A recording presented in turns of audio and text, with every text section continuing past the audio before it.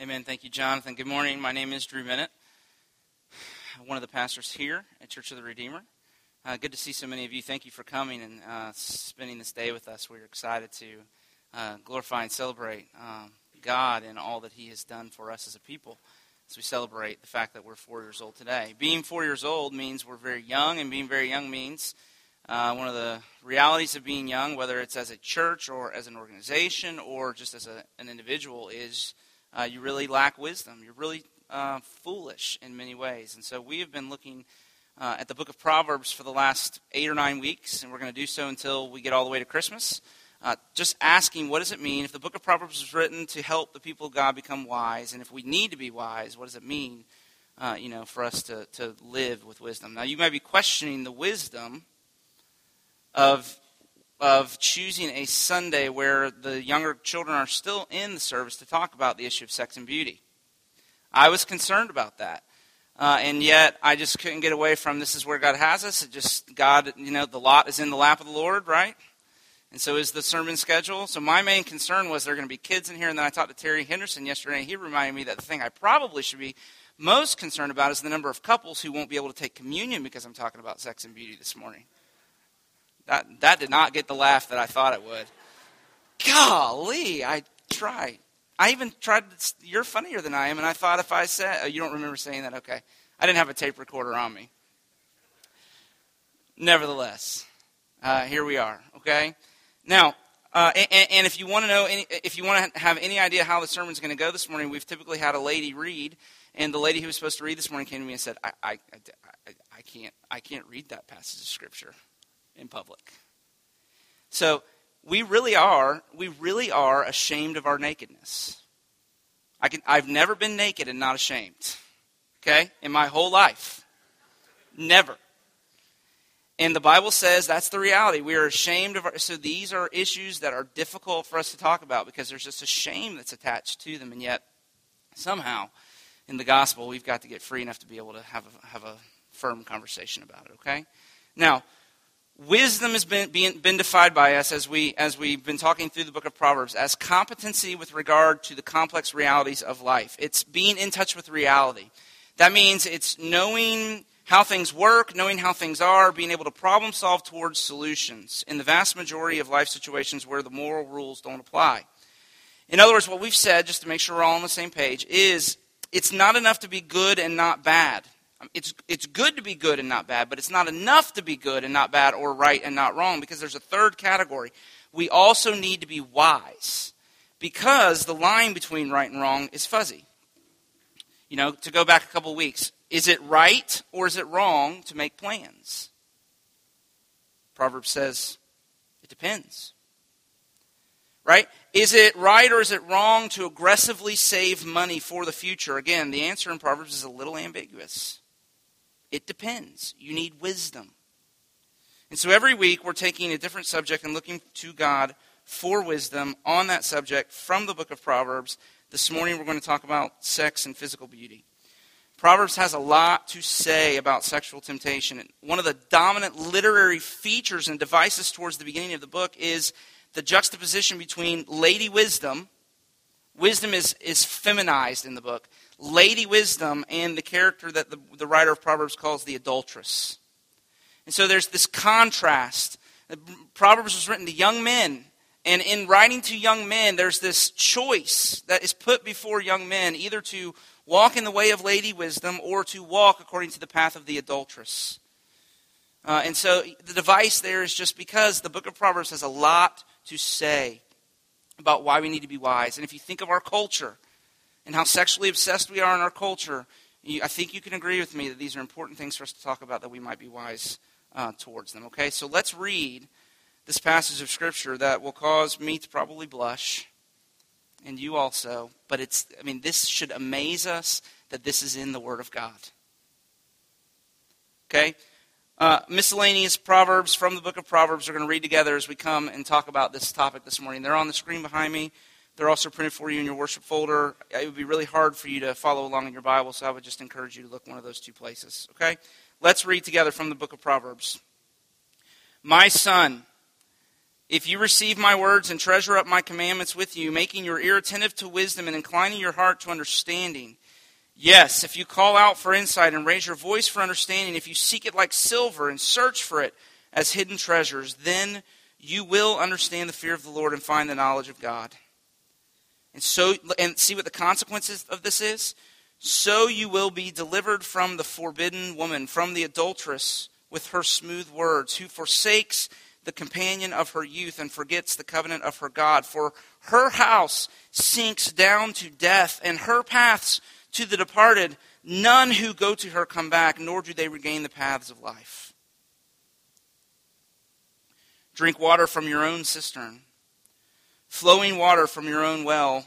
Should your springs be scattered abroad, streams of water in the streets, let them be for yourself alone and not for strangers with you. Let your fountain be blessed, and rejoice in the wife of your youth, a lovely deer, a graceful doe. Let her breast fill you at all times with delight, and be intoxicated always in her love. Why should you be intoxicated, my son, with a forbidden woman, and embrace the bosom of an adulteress? For a man's ways are before the eyes of the Lord, and he ponders all his paths. A gracious woman gets honor, and violent men get riches. Like a gold ring in a pig's snout is a beautiful woman without discretion. 3 things are too wonderful for me. 4 I do not understand. The way of an eagle in the sky, the way of a serpent on a rock, the way of a ship on the high seas, and the way of a man with a virgin.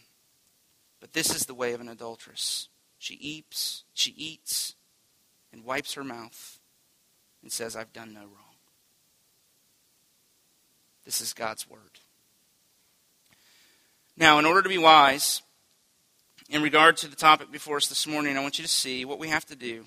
The outline that I've provided for you is going to be very little help because things changed as the week went on, and I apologize.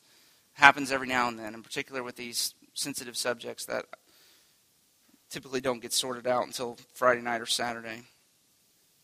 Thankfully, I finished early, because if it was dependent upon me getting up this morning after the debacle last night of my football team, it could have been bad. But here's what we got to do. We have to, in order to be wise, we have to avoid the extremes that you find in our culture of, on the one hand, undervaluing, and on the other hand, overvaluing sexual attraction and physical beauty. So there's a temptation either or at the same time to both undervalue and to overvalue sex and beauty. And we need to avoid those 2 extremes. So we're just going to talk about what they are and how we can avoid them. And then secondly, what is the power of the gospel that can come into our lives to help us to avoid the 2 extremes that really cause us to lack wisdom. So there are 2 extremes, undervaluing and overvaluing sex and physical beauty. And how does the gospel really kind of carve a third way for us to avoid these 2 extremes? That's what we're going to talk about this morning, okay? So let's look together. First, let's have avoiding the extremes of undervaluing and overvaluing sexual attraction. Okay, reading Proverbs, one of the things I'm learning is wisdom is moderation. Wisdom is avoiding extremes. So last week, in regards to money, we read that the writer of Proverbs says, the sage says, give me neither poverty nor riches. So see, extreme poverty and extreme riches, he says, are both very treacherous. And so the wisdom of the sage is aim for moderation. Not too little, not too much, somewhere in the middle. Right? A few weeks ago we talked about planning. You can underplan, you can overplan. Again, wisdom is moderation. Plan, but don't plan to control your life. Don't plan exhaustively. And so with sexual attraction and physical beauty, it's the same thing. The warning of Proverbs is that we would avoid the extremes of making too little of it and of making too much of it. What do I mean? Okay, let's start with the extreme of undervaluing sex and physical beauty and attraction, okay? On the one hand, Proverbs makes a big deal out of sexual attraction and physical beauty and warns of making too little of it. And the verses are really almost embarrassing to read there in Proverbs 5, 15 through 18, right? It's explicit. I mean, it's very, very erotic. And of course, the cistern well is the image of female sexuality, and the fountain is the image of male sexuality. And you can explain that to your children whenever you feel comfortable doing that. But adults, I think you can follow me in those things. And so what you have here is there's this incredible positive view of sexuality in marriage. I mean, I'm a prude. I get embarrassed and red-faced. There is no prudishness in these verses whatsoever. I mean, Proverbs says to married couples, rejoice in one another. Delight in one another. Be intoxicated is actually the word he uses. In love towards one another. And so there's this positive view of marriage and sexuality within marriage. So much so that the Westminster Confession of Faith, in exegeting the seventh commandment, do not commit adultery, says that one of the duties that is required of the seventh commandment is that men and women would show conjugal love towards one another. The church for centuries, and Puritans get a bad rap, by the way, because the Puritan church would exercise church discipline on spouses if there was not sufficient sexual intimacy between the spouses. All the men are saying, Interesting. Right? I mean, this was a big enough issue, and there is a positive command toward the spouses to move towards one another, in physical intimacy. Okay? Positive view of marriage and sexuality. Negatively, though, on the negative side, Proverbs is also full of strong warnings about sex outside of marriage, which is particularly graphic in Proverbs 30, down at the bottom, 18 through 20, where Agur describes the wonders of creation, the soaring of an eagle. Do you see this in verse 18? The soaring of the eagle in the sky and the way a ship gracefully glides across the sea. And above all of these images of beauty, human sexuality. Right? Beauty and wonder and all of these things. And then suddenly, out of nowhere, comes the contrast in verse 20. This is the way of an adulteress. She eats and wipes her mouth and says, I have done no wrong. And that's just gross. It's disgusting. I mean, it's the opposite of beauty and wonder. And that's the point. I mean, that's a picture of sex as appetite. Sex as consumption. There's no wonder in it. There's nothing about it mimics the way the eagle soars through the sky. Right? And what's Proverbs teaching us about sexuality here? We have to kind of dig deep, okay? And we're going to have to trace out some trajectories throughout the Scripture as we walk through these passages. But here I think is the summary teaching of what Proverbs means by all of the metaphors and the images it uses in these verses, is that sex is covenantal by design. There's something about sexual intimacy that it is covenantal, not consumer. It's not consumerism, it's covenantal by design. And you see, in a consumer relationship, you're there for the product and not for the person. And your needs and your wants and your desires are more important than the other person's. And so a consumer relationship, the whole relationship is based upon the other person, the vendor, meeting your expectations. And if they don't, then you're free to go and find another vendor who will. You take your business elsewhere.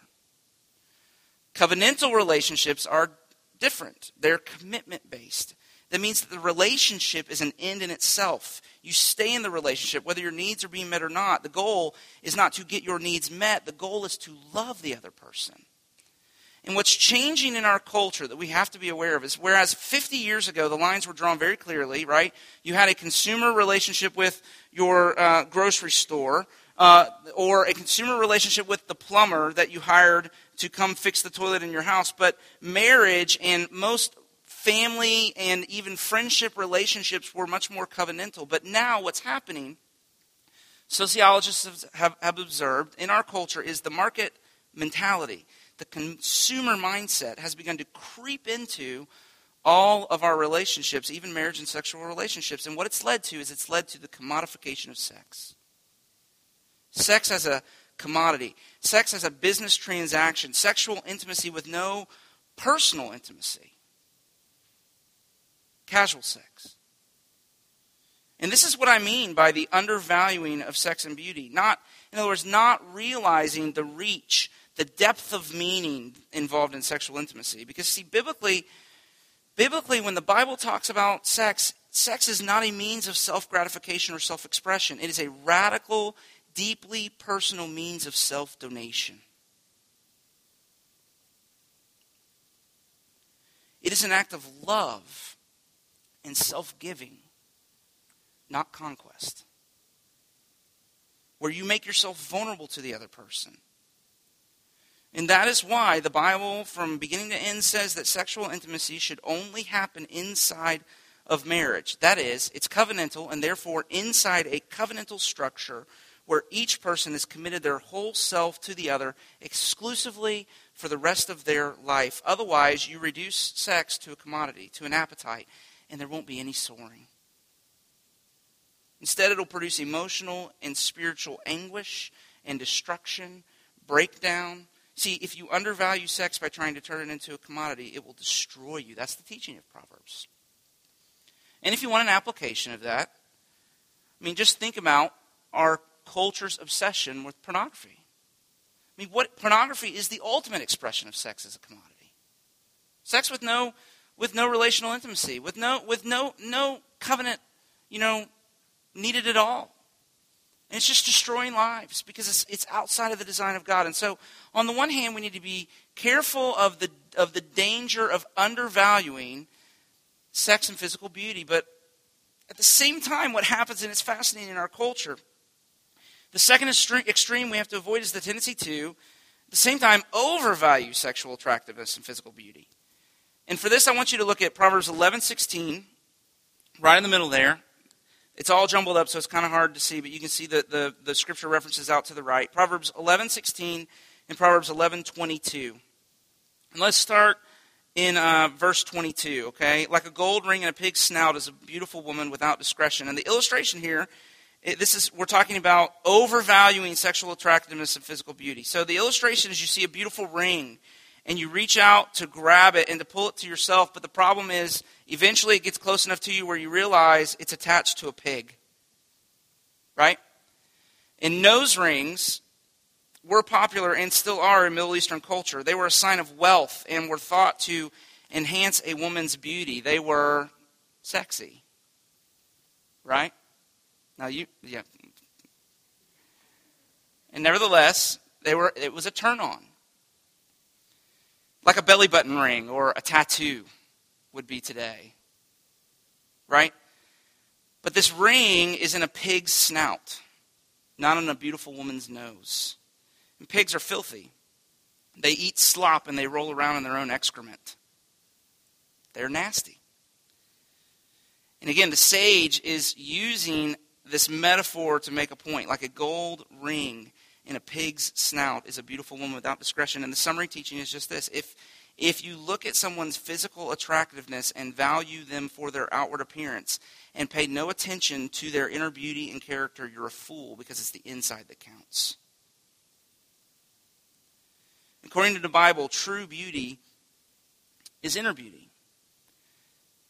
God looks upon the heart, we're told in 1 Samuel, right? God sees not the things we see. You remember the story of David being anointed as king, King David in the Old Testament. His older brothers who were much bigger and stronger and handsomer than he was, and the prophet Samuel's there, and the Samuel sees with eyes that only see external things, and he sees Eliab, David's brother, and he's so impressive, and he's attractive, and he's strong, and he says, surely this is the Lord's anointed. And God says, Samuel, I don't see what you see. I see not the outward physical appearance. The eyes of the Lord look upon the heart.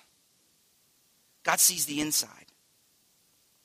And so our culture tends to work against this and cause us not to focus on what is truly important on the inside, but again, to focus on things that are external and not nearly as important. And what I want to say is, and this might get me in a little trouble this morning, but I want you to know, both men and women are guilty of this. In Proverbs 11:22 is a slam on men. The habitual objectifying of women and evaluating them solely by the way they look, which is destructively foolish. Men tend to see only what is external and evaluate women on their physical appearance and give little thought to and place little value on whether they are internally beautiful or piggish.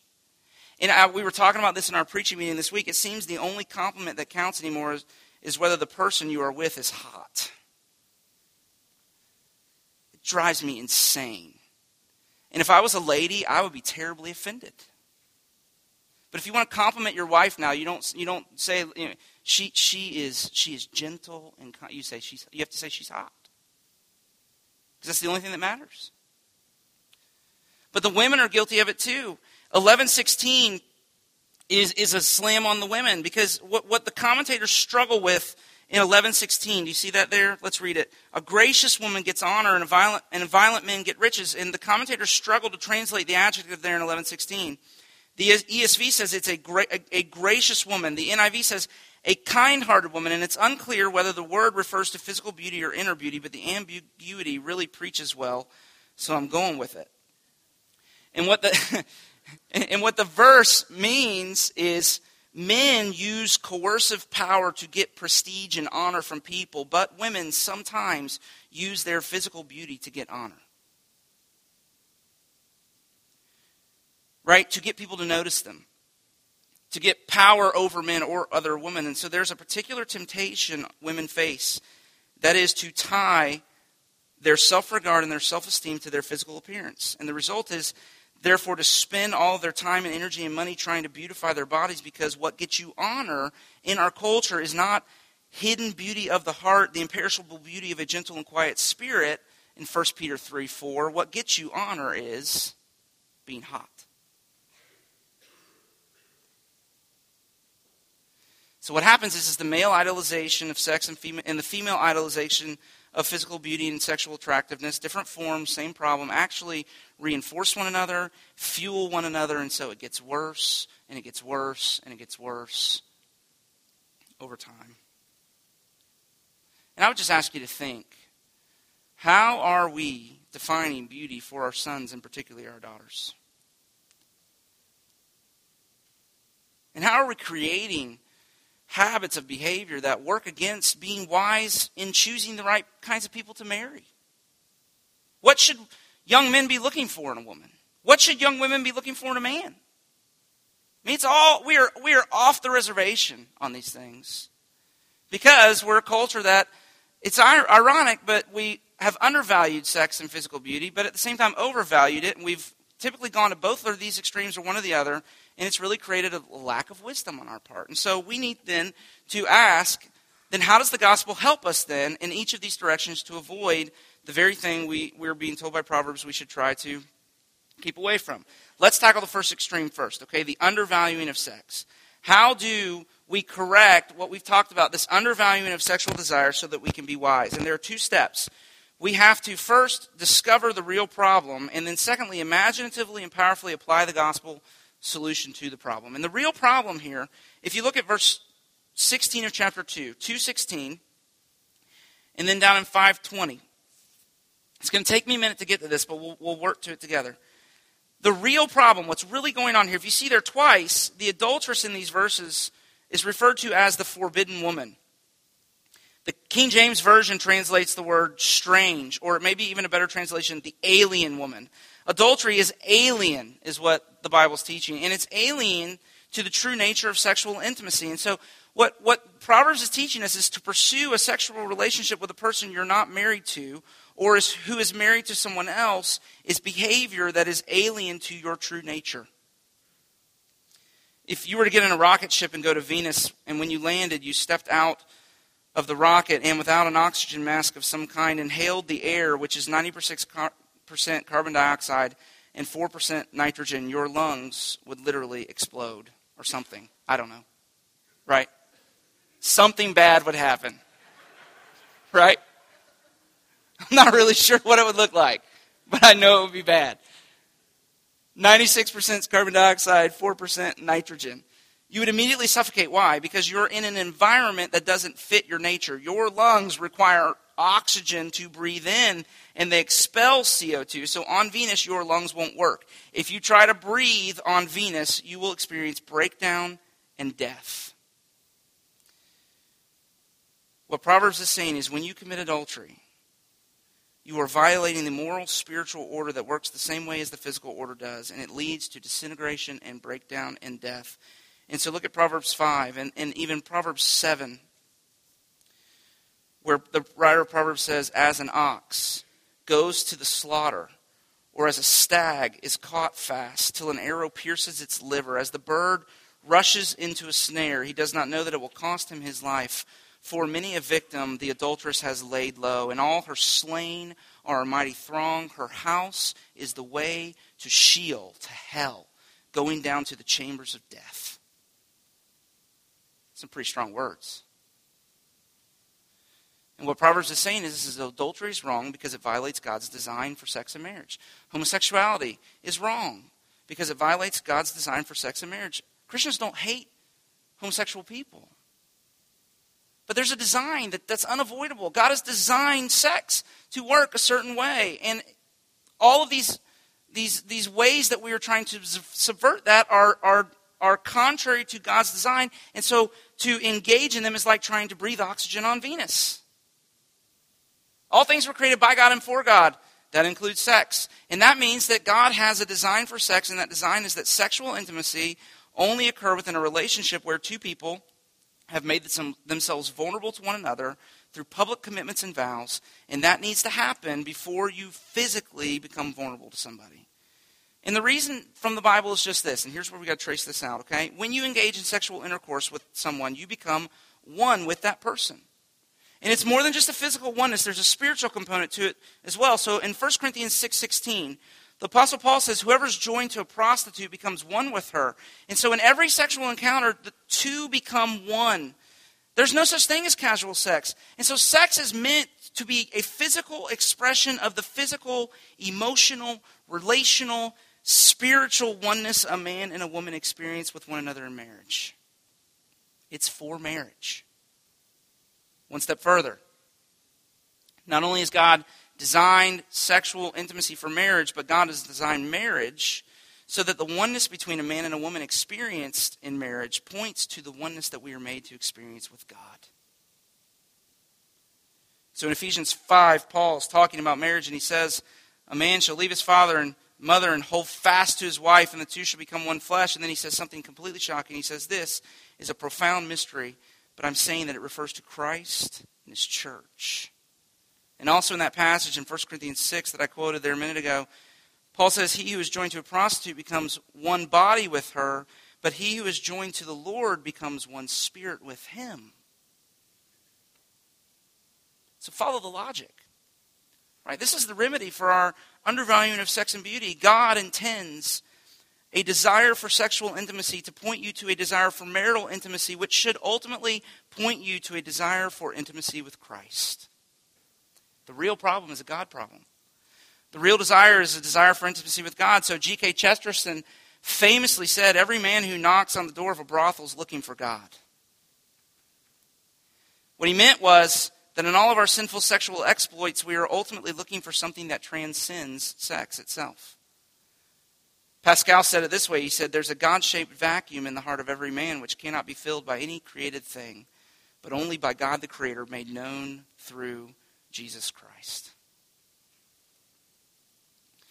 All the theologians and Christian writers have talked about this. C.S. Lewis wrote about it this way in his essay, The Weight of Glory. He said, we all live with a powerful spiritual longing that comes from the feeling that we're outside, that we've been repelled or exiled or estranged or ignored. And we long to get back in. And here's how he puts it. He says, we do not want merely to see beauty. We want something else which we can hardly put into words. We want to be united with the beauty we see. Listen to this language, to pass into it, to receive it into ourselves, to bathe in it, to become part of it. At present, we are on the outside of the world, the wrong side of the door, but the leaves of the New Testament are rustling with the rumor that it will not always be so. Someday, God willing, we shall get in. That's pretty erotic language, to pass into beauty, to receive it into ourselves. But this is the real problem. See, this is why sexual desire has such power over our lives. Because it's a God problem. Sexual intimacy is meant to point you to the desire for marital intimacy, which is meant to point you to the desire for intimacy with God.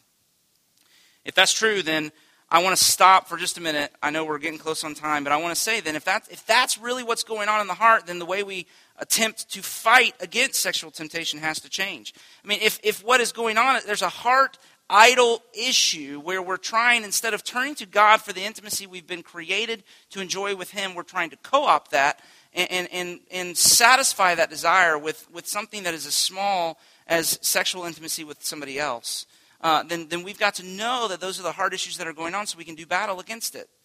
The way we typically teach young men especially to do battle against sexual temptation is really unwise and doesn't work because it doesn't take into consideration what's really going on. The best illustration of this I know is from a book I read called The Year of Living Biblically. A guy named A.J. Jacobs who decided for a whole year he was going to literally live according to the commands of the Bible. So whatever the Bible told him to do, he was going to do. He has a particular passage where he talks about sexual temptation. He says, okay, here are my 4 strategies. He developed 4 strategies for battling sexual temptation.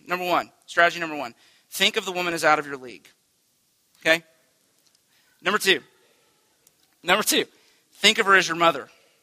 He says, which is more effective but also more disturbing than strategy number 1.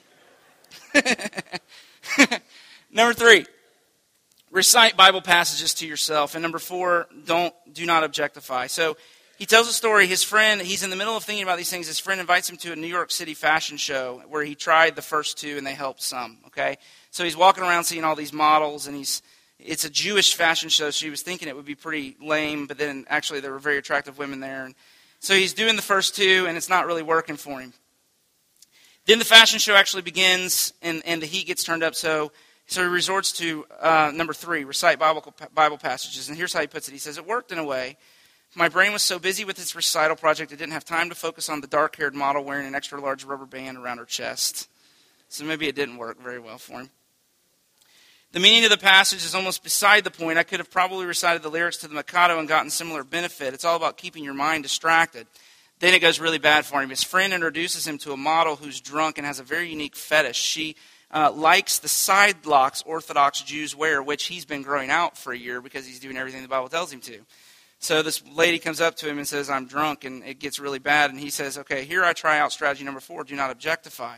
So I look at Fetish Girl and think about everything but her body, her Israeli childhood, what might be her favorite novel, whether she owns a PC or a Mac, but she won't stop looking at me. This isn't working, he says. So in a panic, I switch to the less evolved but more efficient method. Think of her as your mother. I feel nauseated. Victory.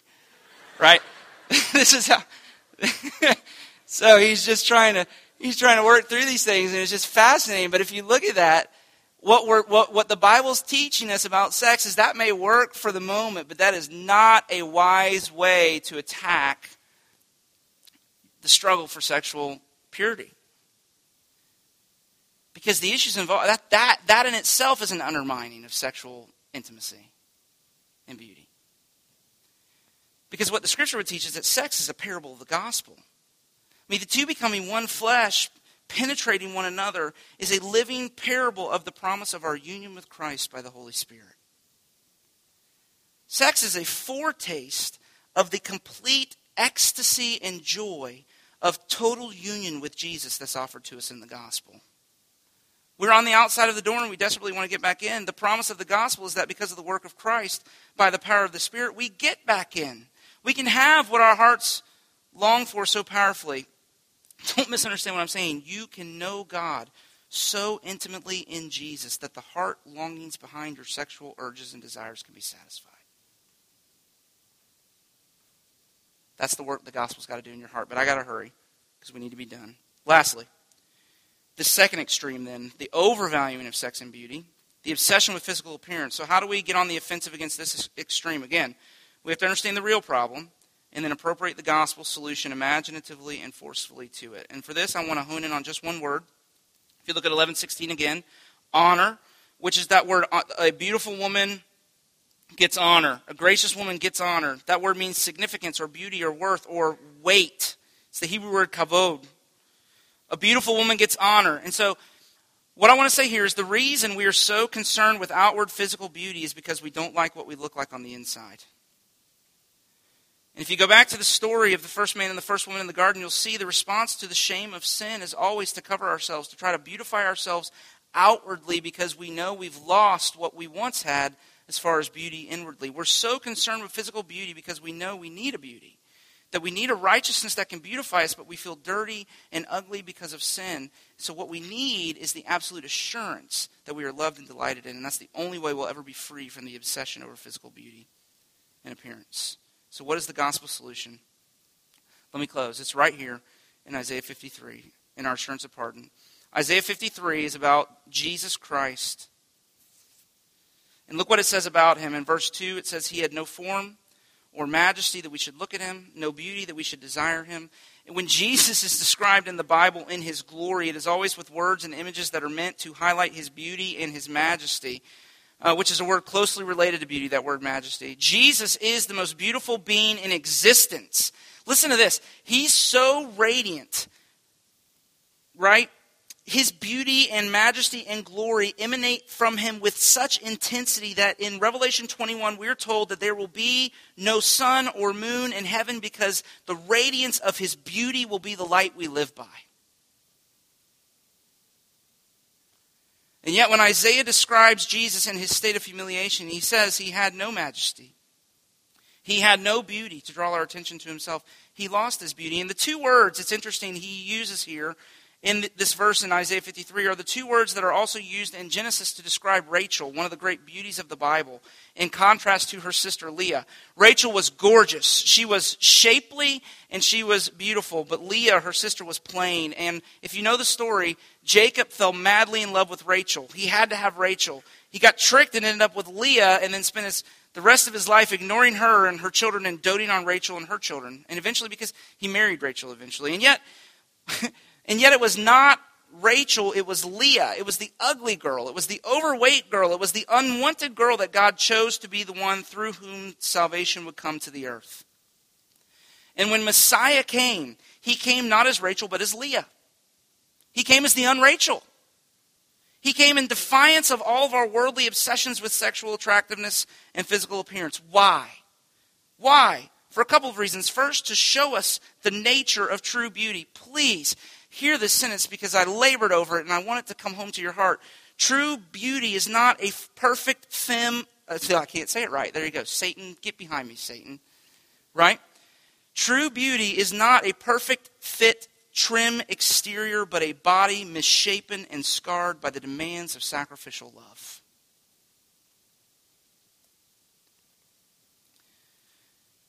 But Jesus also was the most glorious, the most beautiful person in existence, and he emptied himself of his beauty and he became ugly because it was the only way to make us beautiful. Jesus lost his beauty and became the ultimate person of character, who on the inside was gorgeous and on the outside wasn't. To die for us, not because we were beautiful, but to make us beautiful. In Ephesians 5, we're told that Jesus loved us and died for us to make us blameless and perfect without blemish. And if your faith is in Jesus Christ, then you're a beauty. Has that truth sunk down in your heart yet? See, when it does, that will be the end of your obsessing over physical appearance. The power of sexual attraction and physical beauty that leads to both extremes of undervaluing and overvaluing will be broken in your life. You'll finally be wise. But not only that, the real issue is it'll make you a better lover of people. You won't use people to gratify your own sinful desires. You won't judge people hollowly on the basis of their outward appearance. You will become someone who loves well, even in the area of sex and physical beauty. And that's the goal. But the remedy, the solution, is that we finally come in faith to the Lord Jesus and experience the kind of intimacy with him that can unravel and undo all of our unnatural, sinful cravings for intimacy in ways that he says are destructive. And so it's fitting that we would come to this table this morning, and we need to pray to prepare our hearts to come. So can we pray together?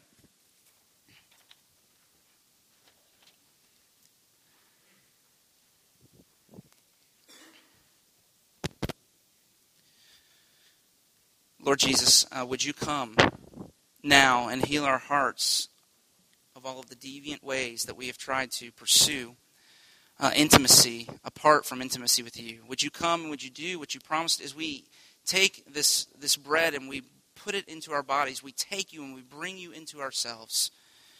Would you do what you promised to do every time we come around this table, and that is meet with us, commune with us, that our hearts might be healed, that we might become wise, and that we might love well. This is our hope and our desire, and we pray in Jesus' name. Amen. Housekeeping note before we dismiss, that is that in order to facilitate this many people eating, we would like for you to go along the sidewalk on the north side of Covenant Hall over there and enter in from the door. Then there'll be the food. You can get your food and find a place to sit. I guess it's first come, first served with the seats inside so that you don't have to sit outside in the humidity. But nevertheless, there's a tent, and hopefully that helps. But please do that way, and we'll form a line like we did a year ago at our particularization service. Please stay. If you're here and you didn't bring anything, it's okay. There's plenty of food. Please stay and celebrate with us, okay? And I know, Christian people get nodded up about the blessing every now and then, so why don't we go ahead and say a blessing so there's not any question about, do we say a blessing, do we need not say a blessing? How do we do that? So I'm just going to pray. Father, I do pray that as we have lunch together, that you would come and be with us, that there would be celebration, but that we would eat and drink and remember and celebrate and repent and befriend one another and commune with one another in a way that glorifies you. Would you be glorified in our celebration today, we pray in Jesus' name. Amen. Now, make no mistake about it, I admire A.J. Jacobs for his mental gymnastics in trying to wage war upon his heart in regards to sexual temptation. But what I want to say is, don't mistake what I'm saying. Where you do battle against the temptations of sexual attractiveness and physical beauty, where you shepherd your heart, the way you become wise and gain victory in those areas is through the disciplines and the habits of gospel remembrance. Because only the gospel speaks to the real needs and desires of your heart. And so you have to take your heart to the gospel. And as you become more proficient, and as I become more proficient at doing that, we will see the power of sin broken in our lives. And so this benediction is one of those anchors where you can tie your heart. Here is a remembrance of, yet again, the love that the Father has for you. If your faith is in the Lord Jesus Christ, then you are a beauty. Rest in that. Tie your life off to that truth and receive this benediction as we dismiss to go eat together. Then may the Lord bless you and keep you. May the Lord make his face to shine upon you and be gracious to you. May the Lord turn his face towards you and give you his peace both now and forevermore. Amen. Go in his peace.